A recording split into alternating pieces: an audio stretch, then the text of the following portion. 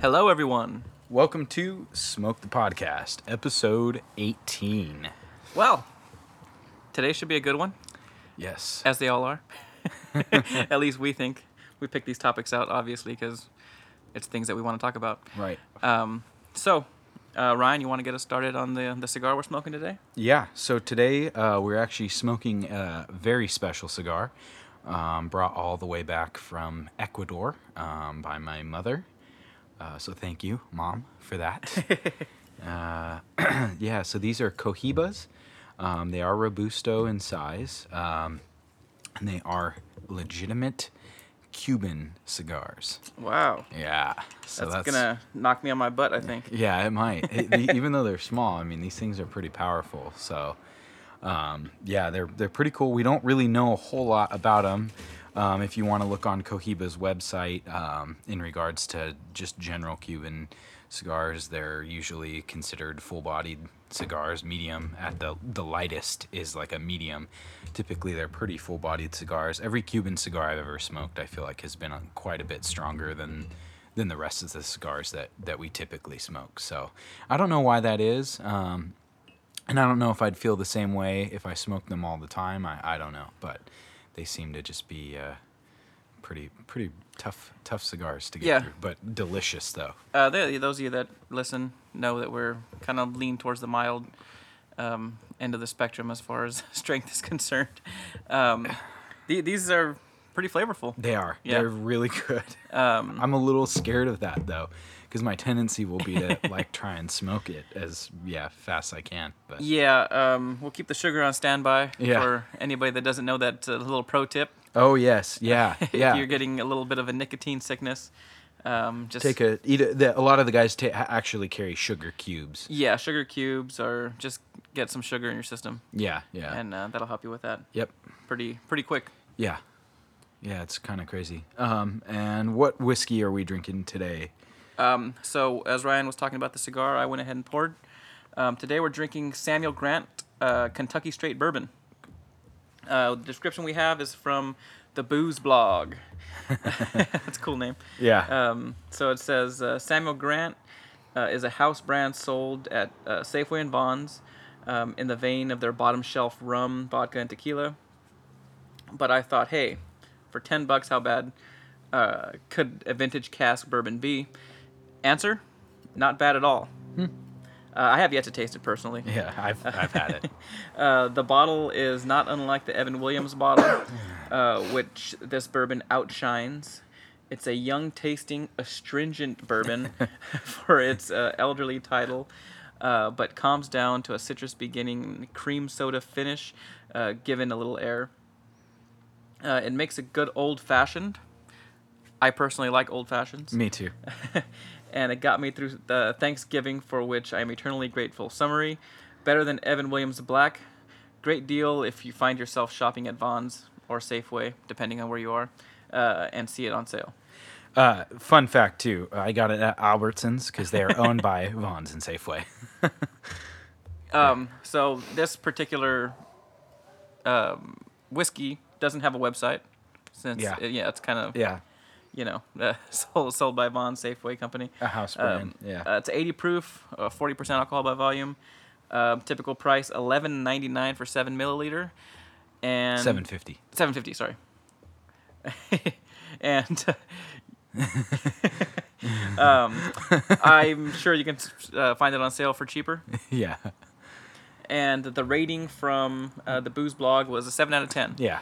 Which, for being a bottom shelf, That's like pretty good. yeah. So typically for me, a unique fact on this is what I would like consider a really easy and cheap mixing bourbon.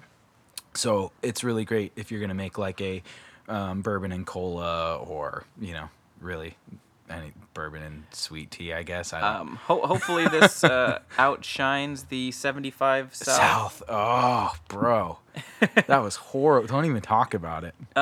There's still some in the cabinet. I'm gonna hit In my fact, first. it's almost a whole bottle left. I'm gonna hit my first sip. So cheers. Cheers.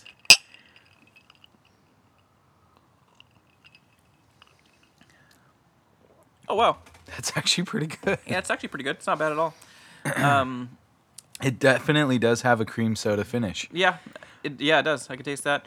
And yeah, if you put me in a blind taste test with some higher end bourbons, I don't know if I would be able to pick this one out as a cheap one, personally. Yeah. That being said, I'm not a bourbon aficionado, so I've said this before. My palate's not as sophisticated, Right. so that might not be saying much, but.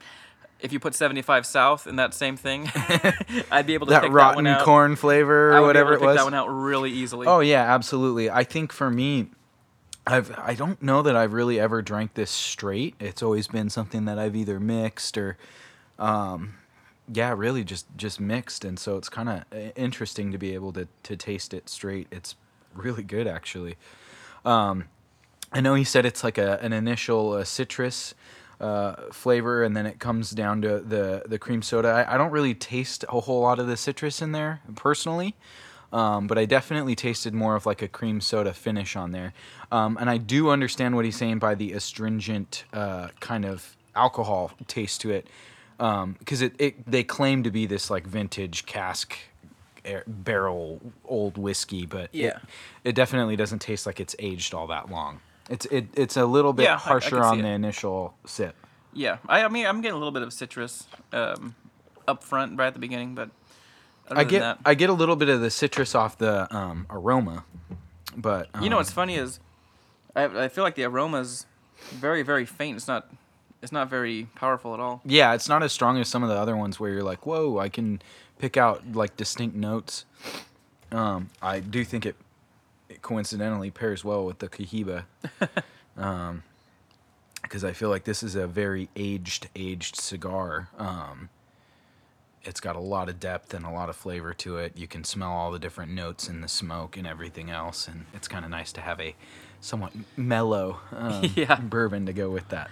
Um, So so let's move on Okay. to our triggered topic of the day. yeah, this is a big topic. Yes. So we may go a little long on this one, or we may even have to continue some of the parts later.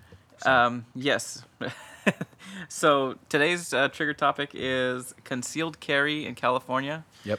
We're just going to talk about how to obtain a CCW in California, at least in the counties that we live in. Yeah, or the ones around us. Yeah.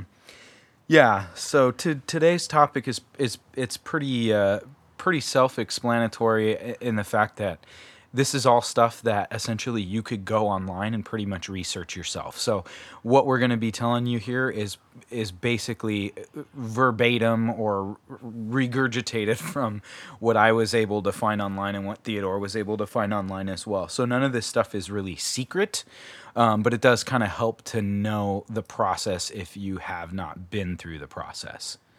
Yes. So. It's with California, it's always tough because you hear a lot of mixed things, especially if you're in LA County or Yeah. another pretty liberal county. Yeah. So it's gonna be really tough to get a CCW. In other counties, it's a little easier, which kind of makes it confusing. So if you get, from my understanding, a CCW license, that's good for all of California, regardless of the county that you obtain it in. Right, yes. And that is how it works. It's a permit for the entire state of California. However, you do have to get it from typically, you have to get it from the sheriff's department within your county. Okay.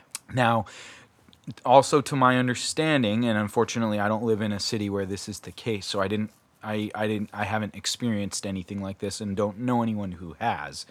Some of the county sheriff's departments will outsource the processing to local PD, so city PD or things like that. And I do know that in particular in Riverside County that they do outsource to some of the further desert cities, because it is a little tough for some of those citizens to be driving 2 hours to, do some of the things like the interviews and training and stuff like that. So they allow the local PDs out in the further areas of the county to issue their own. Okay, so California is a may issue state, correct? Yes. And that is opposed to a shall issue state. Right.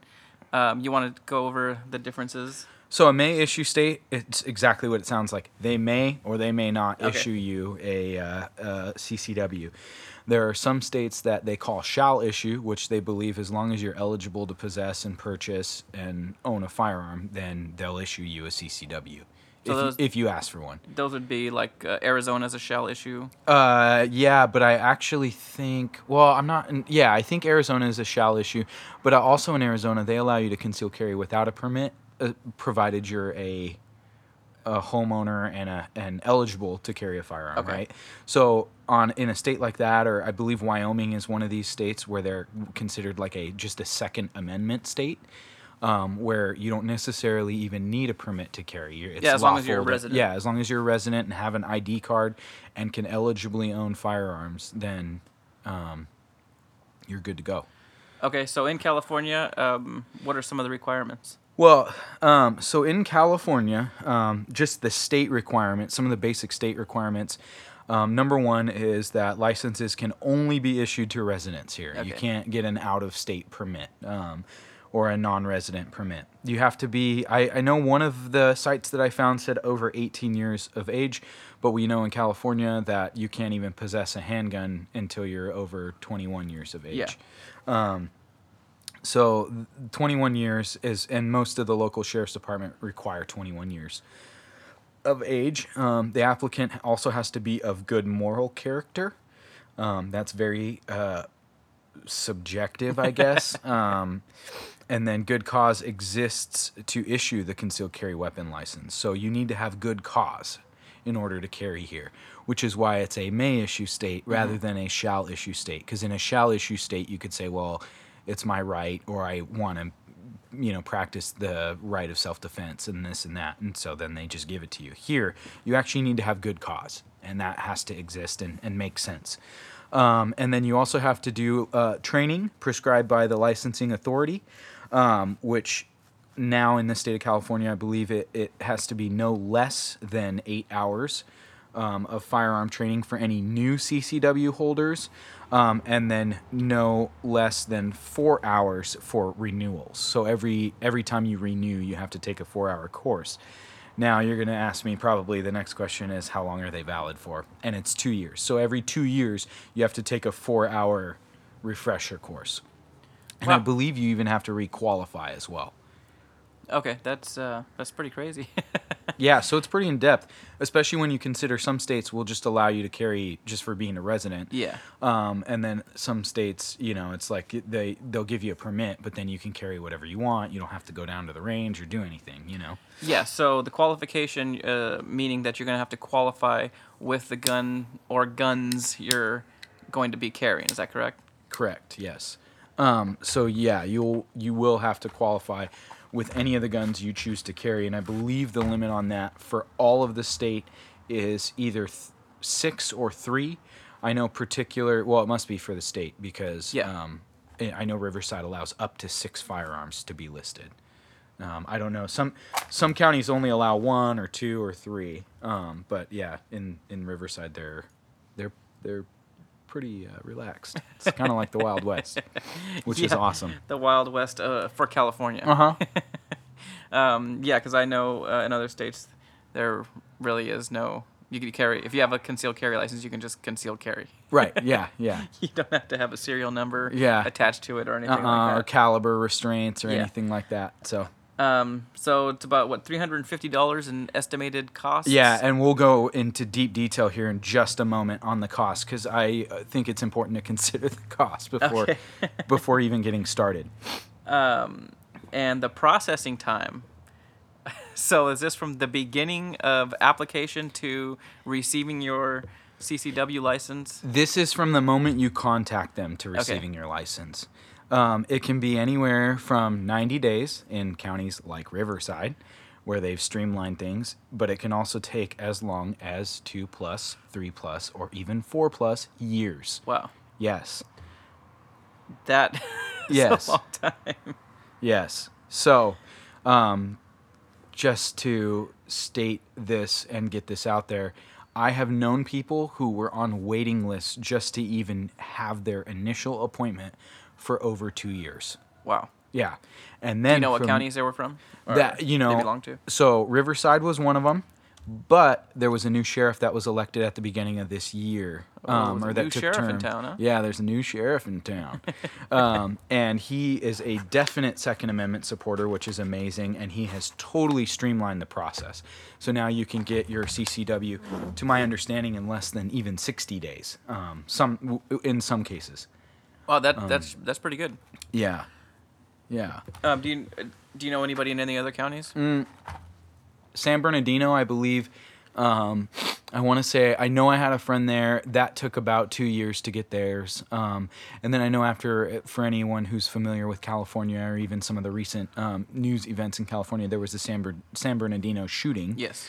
The active shooter incident there, and it was actually pretty quick getting your CCW prior to that, and then after that incident, it just like slam their CCW unit because everyone in the county was like, oh my gosh, I want to protect myself. I'm going to get my CCW.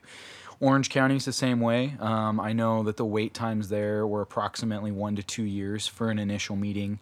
And then as far as LA County goes, I'm not super familiar. And honestly, I don't even know anyone who has their CCW in LA County who is not either law enforcement or private security or military or something of that nature. So...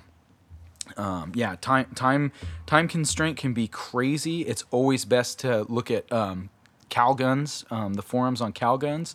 There are guys on there all the time that are sharing their experiences going through the process. So I'll go ahead and go over some of the costs here. Some of the costs to consider, assuming that you already have guns and gear to carry. $95 to the California Department of Justice for a processing fee, and that includes a live scan. It can. Okay. Some agencies, you'll pay that, and then they'll still charge you when you get to the door to do the live scan. And live scans are anywhere between like $15 to $30. And just FYI. $100, this is for the county of Riverside. Yeah. So it would be different, I guess, depending on the county that you're getting Yep. it in. Yep. $100+ for training range fees. Yep. And about $50 for ammo. Yep. So total cost about $350 plus. Yeah. I would say about at least $350. At least. I would say that's probably closer to the bare minimum. I know Riverside charges that $100 fee that they charge is for administrative fee and then to actually print out your permit and everything. Some places charge $200-$300 for the administration fees and meetings and everything. Because essentially you're paying for the background investigator's time and it's insane. And then there were ranges, the training ranges. Their range, Riverside County Sheriff's range, only charges $100 for the day for the 8-hour training course. Some places charge upwards of $200-$300 for the 8-hour training course. So, well, yeah. So you can really get into it for a good $500-$600 almost. Oh, easily, yeah. Again, assuming you don't have any firearms or gear, then that tacks on the price of a firearm. Yeah. And then most of these places require specific types of holsters in order to qualify, and if you don't have those holsters, now all of a sudden you have to go out and buy them and things like that, but we'll get onto that later. Okay, well, let's start with the application process then. Yeah. We're going to do this mostly for the county of Riverside. That's just because it's a county that's around us, and we happen pretty to easy. know someone who may or may not have gone through the process. So, yeah, you want to go ahead and get us started on that? Yeah, so with Riverside, it's kind of cool. Everything is done online now. Now, I don't know if that's the case for everywhere else. To my understanding, San Bernardino and LA County, and I'm not 100% sure on Orange County, but for sure I believe San Bernardino and LA County currently are doing everything still the old school way, which is handwritten paperwork, or you fill out the applications and take them in or send them in. Yeah, I did look up LA County, and it is, like a PDF you have to download and fill out and all that. So to give you an idea, that process takes quite a while, and that under the old Riverside County Sheriff was taking about 2 years, a year and a half to 2 years just to get an appointment, and then about 6 months from the time you started your appointment to the time that you were supposedly being issued your permit. Now it's taking about 60 days because everything's done online. You're able to scan all of your documents and just submit everything online. So There's a link on the Riverside County CCW page with instructions. Again, there's probably a CCW page for any county that you look up in California. I know for a fact in Southern California, San Bernardino, LA, Orange, I think Ventura, San Diego County all have websites that you can just log right into and check out their requirements. The number one thing that I can tell you right off the bat before you even start the application is you need to be prepared to scan a lot of copies of personal documents. One of those being your California driver's license or state issued ID. Current county address is required too. So if you've moved and you're like, oh, cool, now I'm in this new county and I want to, and you haven't updated your driver's license, you need to do so because they won't even look at it. All that done first. Yes, get all of that done first before you even try and apply. They're going to want 2 of your most recent utility bills or any other sufficient proof of full-time residency within the county. And that doesn't mean last month's electric bill and this month's electric bill. It means this month's electric bill and this month's water bill, or something to that effect. I believe a rental agreement or something like that would work as well. Okay. Birth certificate and or naturalization papers. If you were in the military, they want a military discharge DD-214 form. And then any CCW training certificates if you've already done the CCW training. I highly recommend not doing the training until you've gotten a certain amount into the process because it can be very expensive, and if they're just going to kick back your application for some reason, then you've spent a lot of money on nothing. So, some counties require personal reference letters. I know Riverside County used to require 3 personal reference letters. They could not be from your employer or any coworkers, I believe, and they could not be from any family members. So it had to be people that you knew either from past employment. I think what it was no current employment. Or, family, friends, things where, maybe they weren't related to you. I know a lot of the guys would try and get one dude from the military that they knew, one dude from law enforcement, and maybe a member of the clergy or... I was going to say, man, I don't know anybody outside of work and family. Right, and Good luck. And that's kind of the problem for some people, and that's the whole point is they want to make it hard on you, and they want to kind of almost... I don't want to say that because I think Riverside is a really great county and what they're doing is amazing that hey, if you're eligible to own, we want to give it to you. Riverside County is more of a shall issue county rather than a may issue county. Yeah. I want to say the success rate is above 90% completion. Wow. Assuming you have all the criteria. Yeah. Which is crazy. So that's super awesome. But yeah, some counties require that, and then some require employment history and verification as well. So yeah. And so that's just the county application?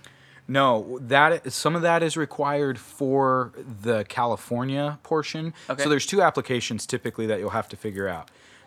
One of them is the Cal DOJ, which is the most important one. That's the California Department of Justice. Now, technically, I believe that's the only one that is legally required in order to get the CCW. However, most counties, because they're the ones that are now taking the risk factor, they also require a lot of their own stuff too. So the personal reference letters and the employment history and verification, I believe, is county based. Okay. Everything else, as far as birth certificate, ID, all of that, that's all California based. So the rule of thumb here is just have all of those documents ready to go, along with any other important documents that you may think you may need. Because every county is going to be a little different. So let's start first, though, with the Cal DOJ, or the California Department of Justice application. Again, that's the main one. And some of the counties are really relaxed on what they ask for in addition to this. This one's going to be the most important. But number one, they're going to ask for the most basic information. I think the first 2 pages is just your name, address, all your basic personal info, driver's license, all that stuff. Then they're going to ask you some clearance questions. Clearance questions pertain to whether you've been arrested, whether you've had traffic violations, restraining orders, domestic violence, whether you've been denied a CCW before, whether you have a CCW with any other states or agencies or anything like that. So once you're done filling out all of that, if you do have any of those things, it's not an automatic decline. So they won't automatically reject you if you do have something like that. Assuming it's cleared or the proper amount of time has passed, you personally should know whether or not you're eligible to own firearms. And we've talked about that, I believe, with the DOJ form for the ammo and stuff like that. So if you're cleared to own, chances are you're probably okay on that portion. Then next, they're going to ask for a description of all the weapons. So you have up to 6 that are allowed. They're going to ask you for the make, the model, the serial number, and the caliber. Be sure that each firearm you are listing is registered to you or your spouse if you're married. Okay. Because that's the only way it can be transferable. Yeah. When it comes to handguns, I know long guns can be transferred from father to son or mother to daughter, that sort of a thing.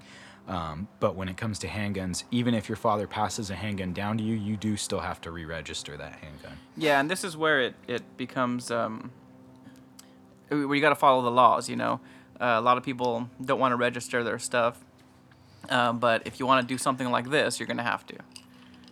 Right. Or else you can get in trouble. The thing is, you know, if you get pulled over and you have a weapon on you, and you have your CCW permit and it's not listed on there, you know, then you might as well. Yeah, you might as well not even have it. Yeah. You might as well be carrying a felony with you wherever you go. Essentially, is the way they look at it. Okay.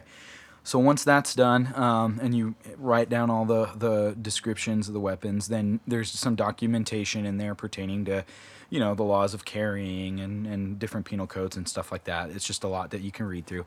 Next, you'll find in the application a section called the interviewer's notes, and that's for the investigator. This is one of the biggest sections of the application.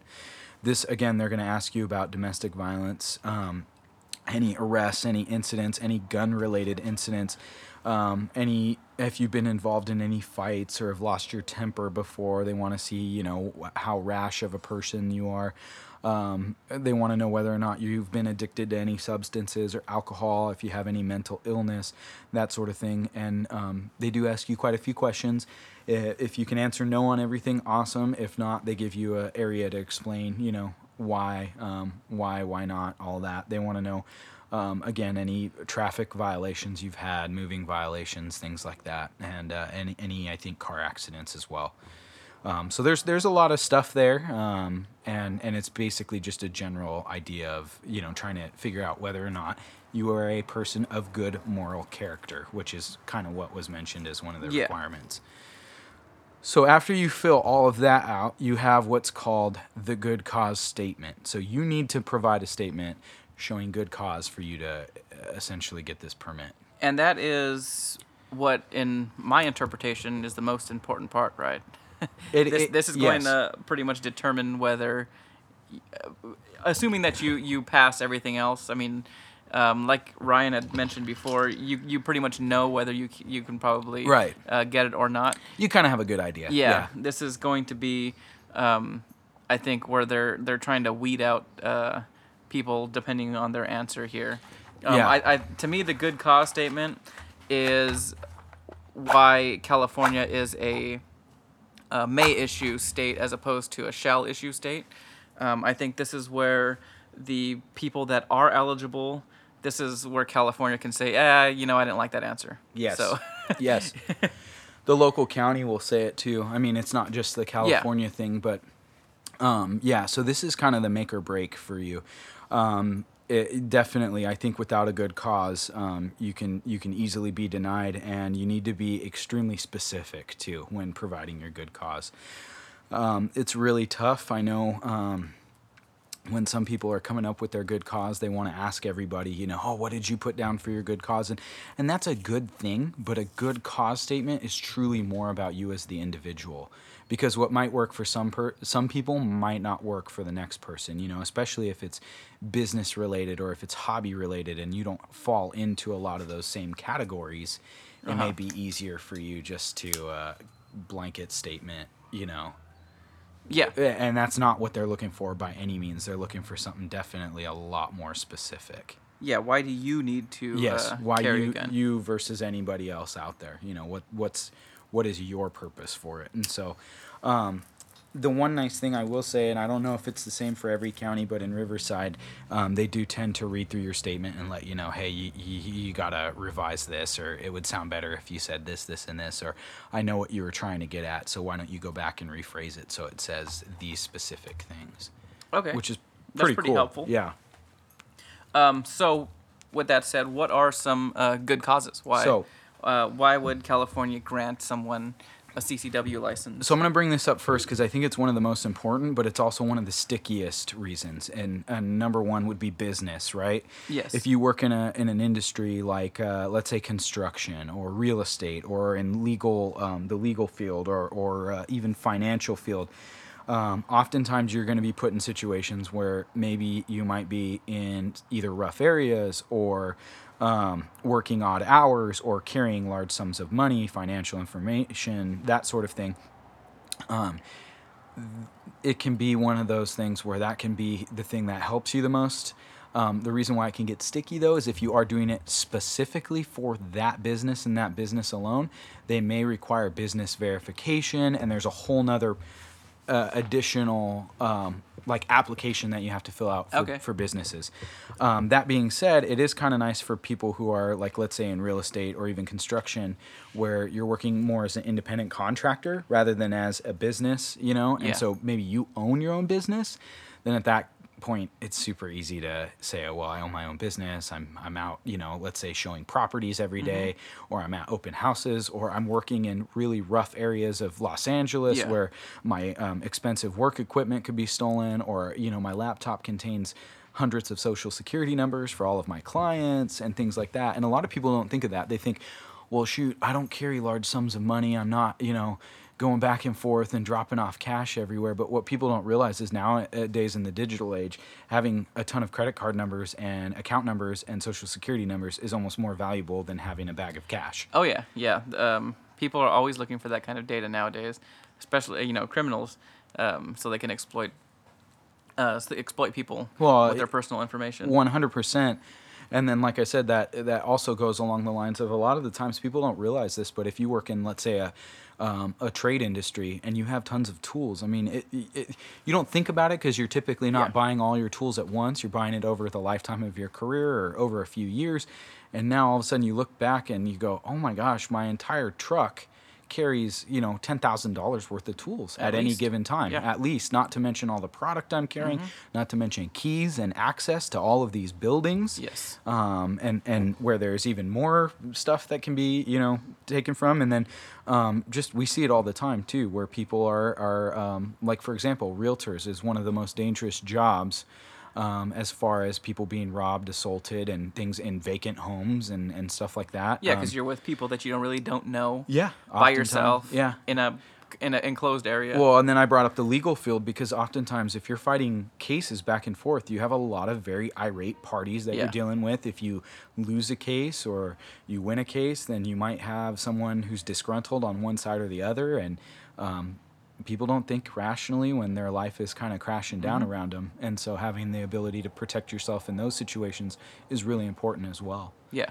So that's why I bring it up as being one of the most important. But again, it can get sticky if you work for a large firm and then they want to know, well, is your firm okay with you carrying, or is your the corporate office okay with this and that, and that's where it can kind of get a little sticky. But the other good one to use is whether or not, and this is what our show is about, whether you're a hunter, an angler, an outdoorsman, or shooting sports enthusiast. That would, I could check that box on all of those, I think. Yeah, exactly. Not very good at any of them, but... what do they say? A jack of all trades, but a master of none? Definitely a master of none for me. But, hey, I still partake. And again, when you're listing this, you don't want to just say, oh, well, I hunt. Yeah. You want to be very specific. You want to provide very, very specific details. Well, I hunt in remote areas with limited access to cell phones or reception or Wi-Fi. It would take the police a long time to respond to my particular location, or I might not even be able to be found in a certain amount of time. Whether or not you transport firearms and ammunition. That's a big one for anyone who goes out hunting or anyone who does shooting sports out in the desert in BLM land. Yeah.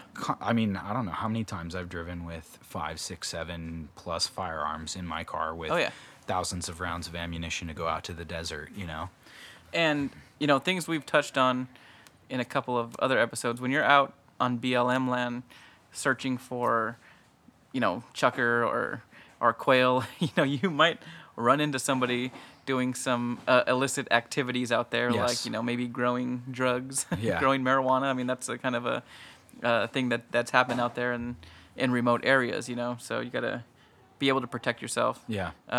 From just accidentally running up on something that you're not prepared for. Well, and in that same spirit too, from wild animals as well. Yeah. I mean, I don't, especially if, like, let's say you're hiking with pets like dogs, right? I have two dogs, and I'm constantly out. We're out walking with the dogs, and we've run across everything from small game to coyotes to I'm sure someday I know I've personally walked and hiked near bears Yeah. up in the Sierras, bobcats. I've never seen a mountain lion in a position where I thought like, oh man, this is not good, but from a distance and things like that, and it only takes one time for them to get close enough. Oh yeah, mountain lions are You not know. something you want to mess with. Yeah, and I'm glad that I haven't had to deal with that. But I mean, and even bears, as docile as they can be, Yeah. can turn on you in just a moment's notice too. So Yeah, what it comes down to, a wild animal's a wild animal. right, exactly. You just never know what they're going to do. And then the other thing too is oftentimes when we're out there, and I know we've encountered this too, is you encounter different like transients, homeless people, suspicious persons is a way that they say to phrase it, but that could be someone who's maybe on drugs out in the middle of the desert, freaking out or whatever, and definitely seen that while out dove hunting down in Nyland and Yeah. some of those rougher areas down in the Salton Sea. Yeah. So that's one of those things where you would want to utilize that, all of those reasons, for Okay. it, and you can utilize every single one of those. Another good one too is if you tend to do a lot of camping or backwoods stuff. All of those kind of fall into place. What I recommend is take the general, because we're talking about you can't use anything general. Take the general and make it specific to you. Okay. Yeah, That makes sense. That's the easiest way to say Yeah. it, is because, yes, the reason, at the end of the day, the reason is always the same. Well, I would like to protect myself. Yeah. From what is the question? From what exactly? What are you most likely to encounter? Yeah, so you want to give your own personal answers. Exactly. Yeah. And then last but not least, another big topic for the good cause. This one is good if you have other reasons. It's always good to tack this on, but increased crime. Give examples of recent, and I mean recent, within the last couple months, local violent crimes. So either shootings, stabbings, murders, rapes, sexual assaults, carjackings, robberies, anything that would be considered a violent crime. Yeah. And you can even use the city block or street or who was injured, how many people were injured, that sort of a thing. Yeah, and if someone was this killed. day and age of social media should be easy to find.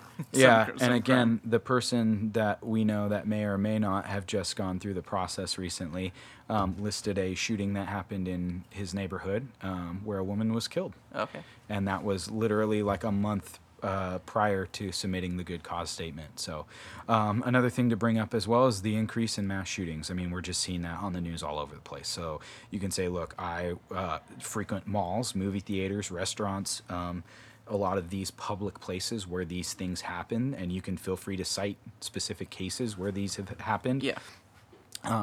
And I would just like to protect myself and my family Yes. in the event of a shooting. Do you think maybe they would be a little more sympathetic if you said, I have a family to protect, and I have kids. Yes. Or, me personally, I take my nieces out to a lot of places, and, I Right. want to be able to protect them also. So at the time when I knew this person who submitted theirs, they were only just married and Yeah. weren't expecting any children, but circumstances tend to change very rapidly. Yeah. So this person now has a future family to be worried about. So So that does look good on your application? it does. In fact, that was something that was mentioned by that investigator to that person. Hey, look, do you have kids? No. Okay, well, are you planning on having kids? Yes. Okay, you need to mention that. I Okay. want to protect my family, my future family, like that sort of a thing. It's if you have kids, if you have nieces, nephews, anyone that you can list that you tend to frequently go out with or hang out with, yeah, that 100%. Because then that gives you more of a reason. If it's just yourself and you're a man who, let's say, is 6'5", and they think, well, he could probably handle himself without a firearm, they'll be less likely to give it to you. Yeah. Yeah. Is there anything that you would not use on your good cause statement? 100%, yes. Phrases like, because it is my right to do so. Okay. I know. That makes like the skin of Second Amendmenters crawl. Like, well, yeah, it is my right, you know. Or another statement that you don't want to use. Well, the Second Amendment allows me to do so. Yeah. Don't use statements like that. That is such an easy blanket statement. Here in California, it's great in places where they're like, absolutely, it is your right. It is the Second Amendment. Here you go. Congratulations. But here, they don't want to hear that at all. They don't want to hear it. It's just like one of the worst statements you could put in there. Another one that you could put in there is, well, I just want it for self-defense. That's just, that's too much of a blanket too vague, statement. yeah. Yeah. You're not giving any details and how it would pertain to your life. Right. So those are some things that 100% you want to avoid those. There's nothing wrong with saying, I would like to defend myself against all of the things that we just listed, but to say, well, it's my right to self-defense, or it's my right as an American, or it's my right because of the Second Amendment, it's probably not going to get passed. So, I mean, unless you're in, maybe, I know some counties up in like Northern California are pretty much like, oh, cool, here you go, congratulations, but there are a lot of counties that are not that way, so you want to avoid those statements. So, assuming you do all of that, complete your good cause, you sign at the bottom, and you're done with your DOJ application. So congratulations. Now you get to submit that. But wait, there's more. You have a county or local application, depending on how your county or city breaks it up. Wow, they really do not make this easy. No, they don't. And this cigar is extremely moist, which is why I'm having to like relight it, but it's delicious. So for...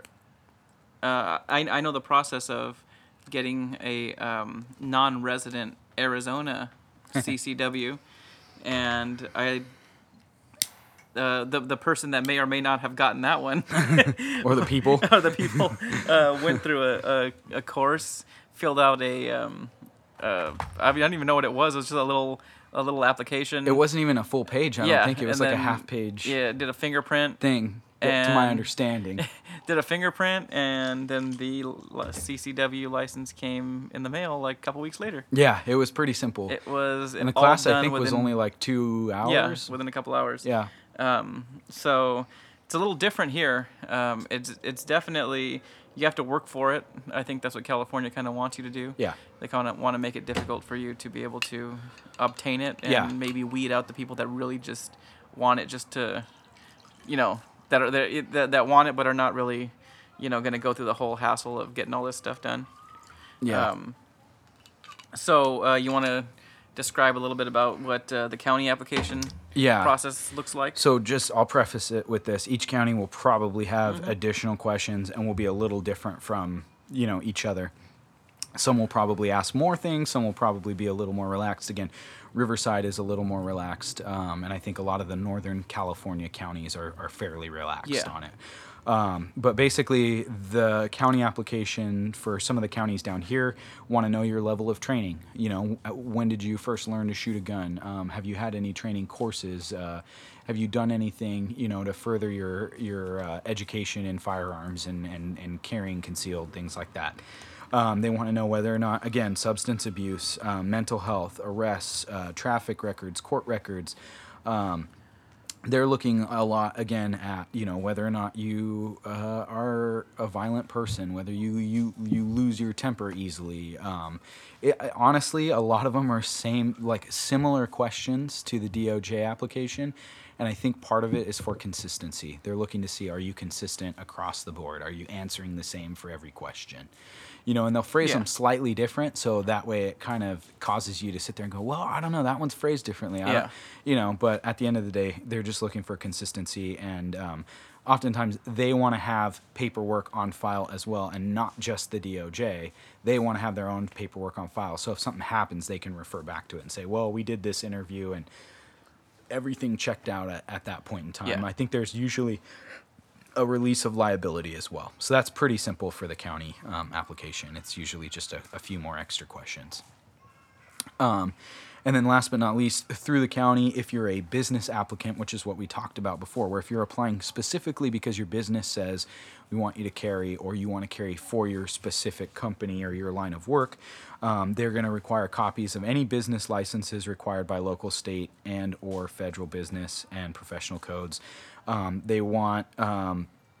like if you're a realtor, they're going to want your real estate license. If you're a financial planner, they're going to want that. If you work construction, they may ask you just for your construction license, whatever whatever you're licensed in. And they'll probably just make a copy of it and go, okay, cool. Now, if you're working for a firm or a large company, then they're probably, or let's say you're a partnership or a corporate office or something, they may ask for, okay, well, we want a statement providing authorization from your company.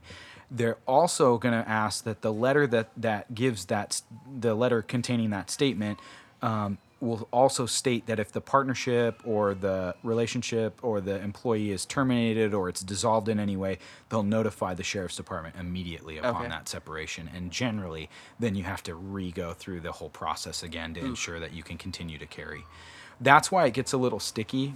For me, that's why I say if you know your business reason is solid, go for it. But if it's one of those things where you're like, I'm going to change out of this industry in a year, probably not the best thing to list. Okay, that makes sense. They may ask for employer authorization on a company letterhead specifying the duties and or assignments which establish the need or the good cause.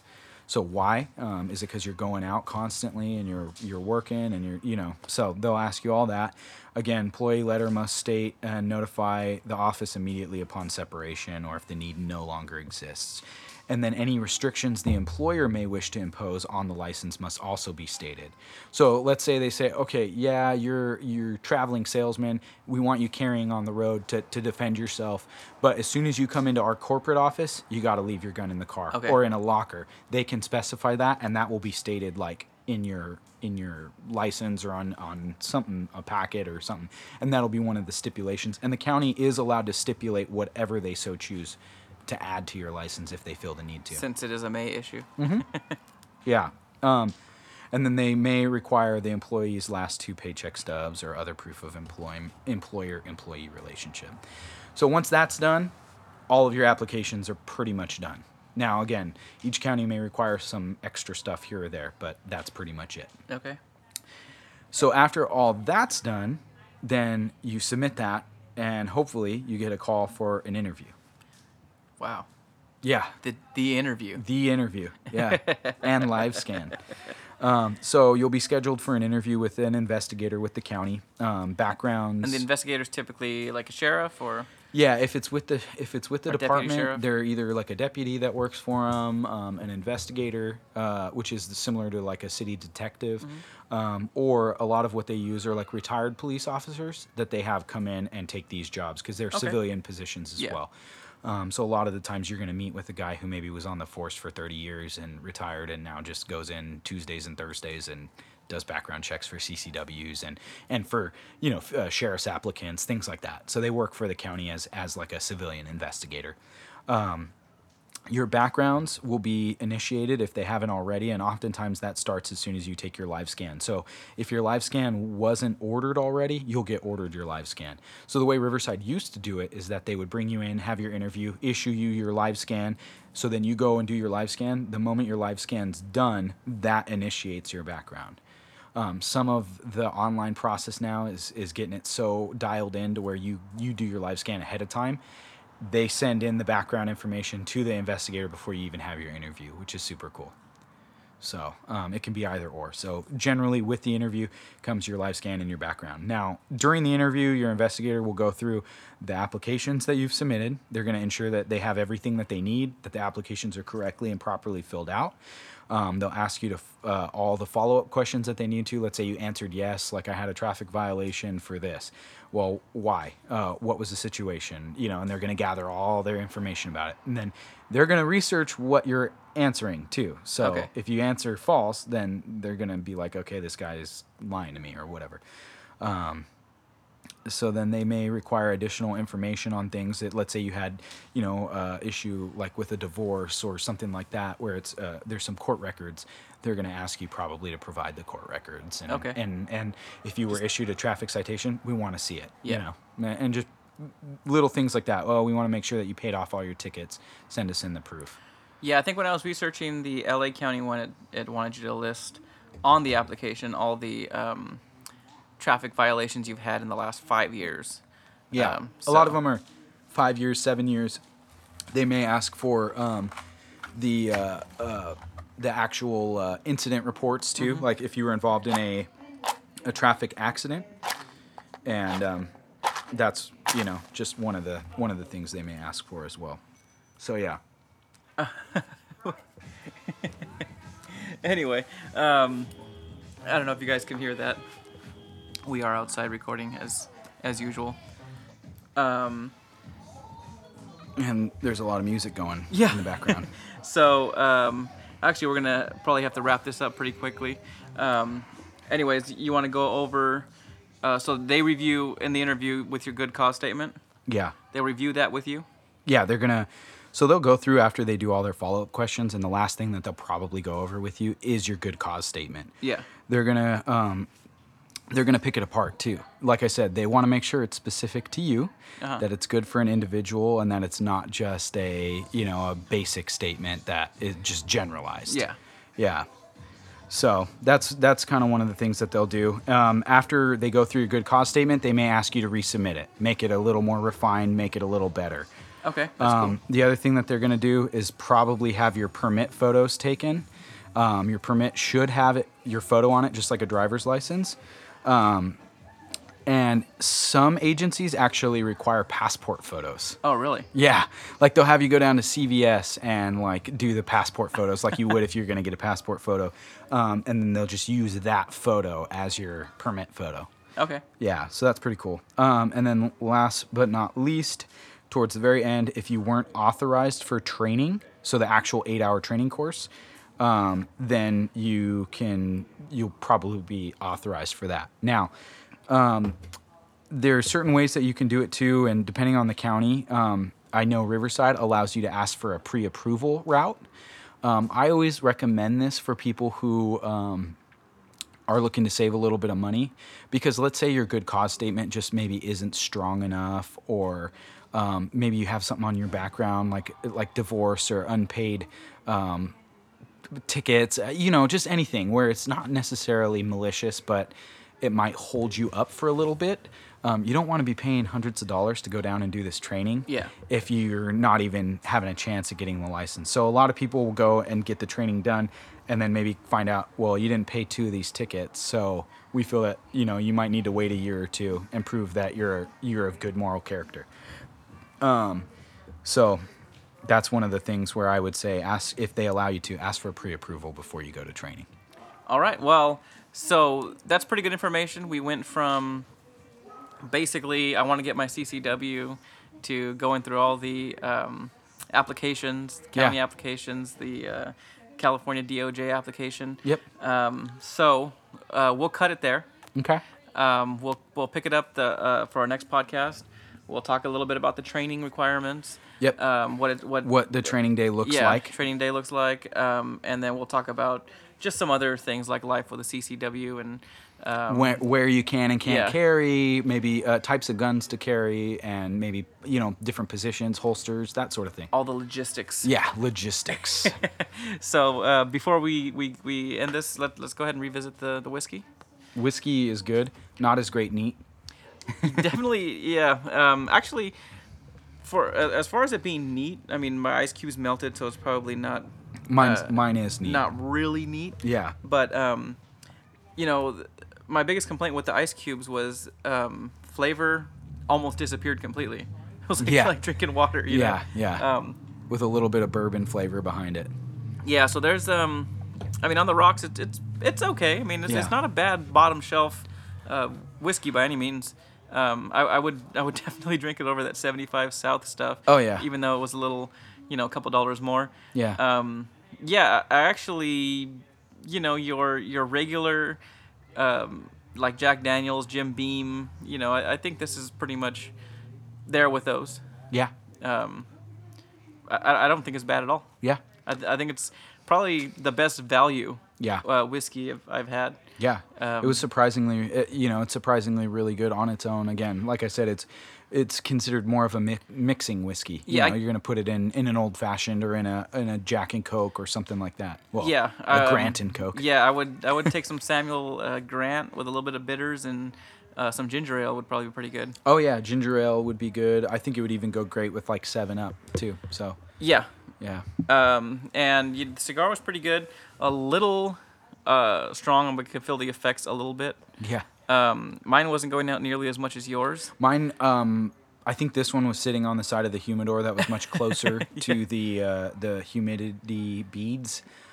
So mine was a lot more damp. I don't know if you noticed, but I was getting a ton more smoke off of it too. So. And you smoked yours a lot faster than me as usual. It really, it's strong, but it was not nearly as strong as I thought it was going to be. Yeah. So, but delicious, full body flavor, really good. I feel like it smokes like a full body, but it's probably hitting me like maybe more of a medium. Okay. Yeah. Yeah. I actually expected to get a little bit of nicotine sickness from this, but I haven't really gotten that at all. Me either. So it's I'm actually really, really pleased with this. This is an awesome cigar. So thanks, Mom, for that. Thank you. So we'll go ahead and pick this up on our next episode. Hopefully within or we'll try to keep another schedule going. It's kind of hard for us to get together because we are busy people. Yeah. But follow us Facebook and Instagram at Smoke the Podcast. And give us a like and all that stuff. So this is Smoke the Podcast signing off. Thank you for listening. Have a good night.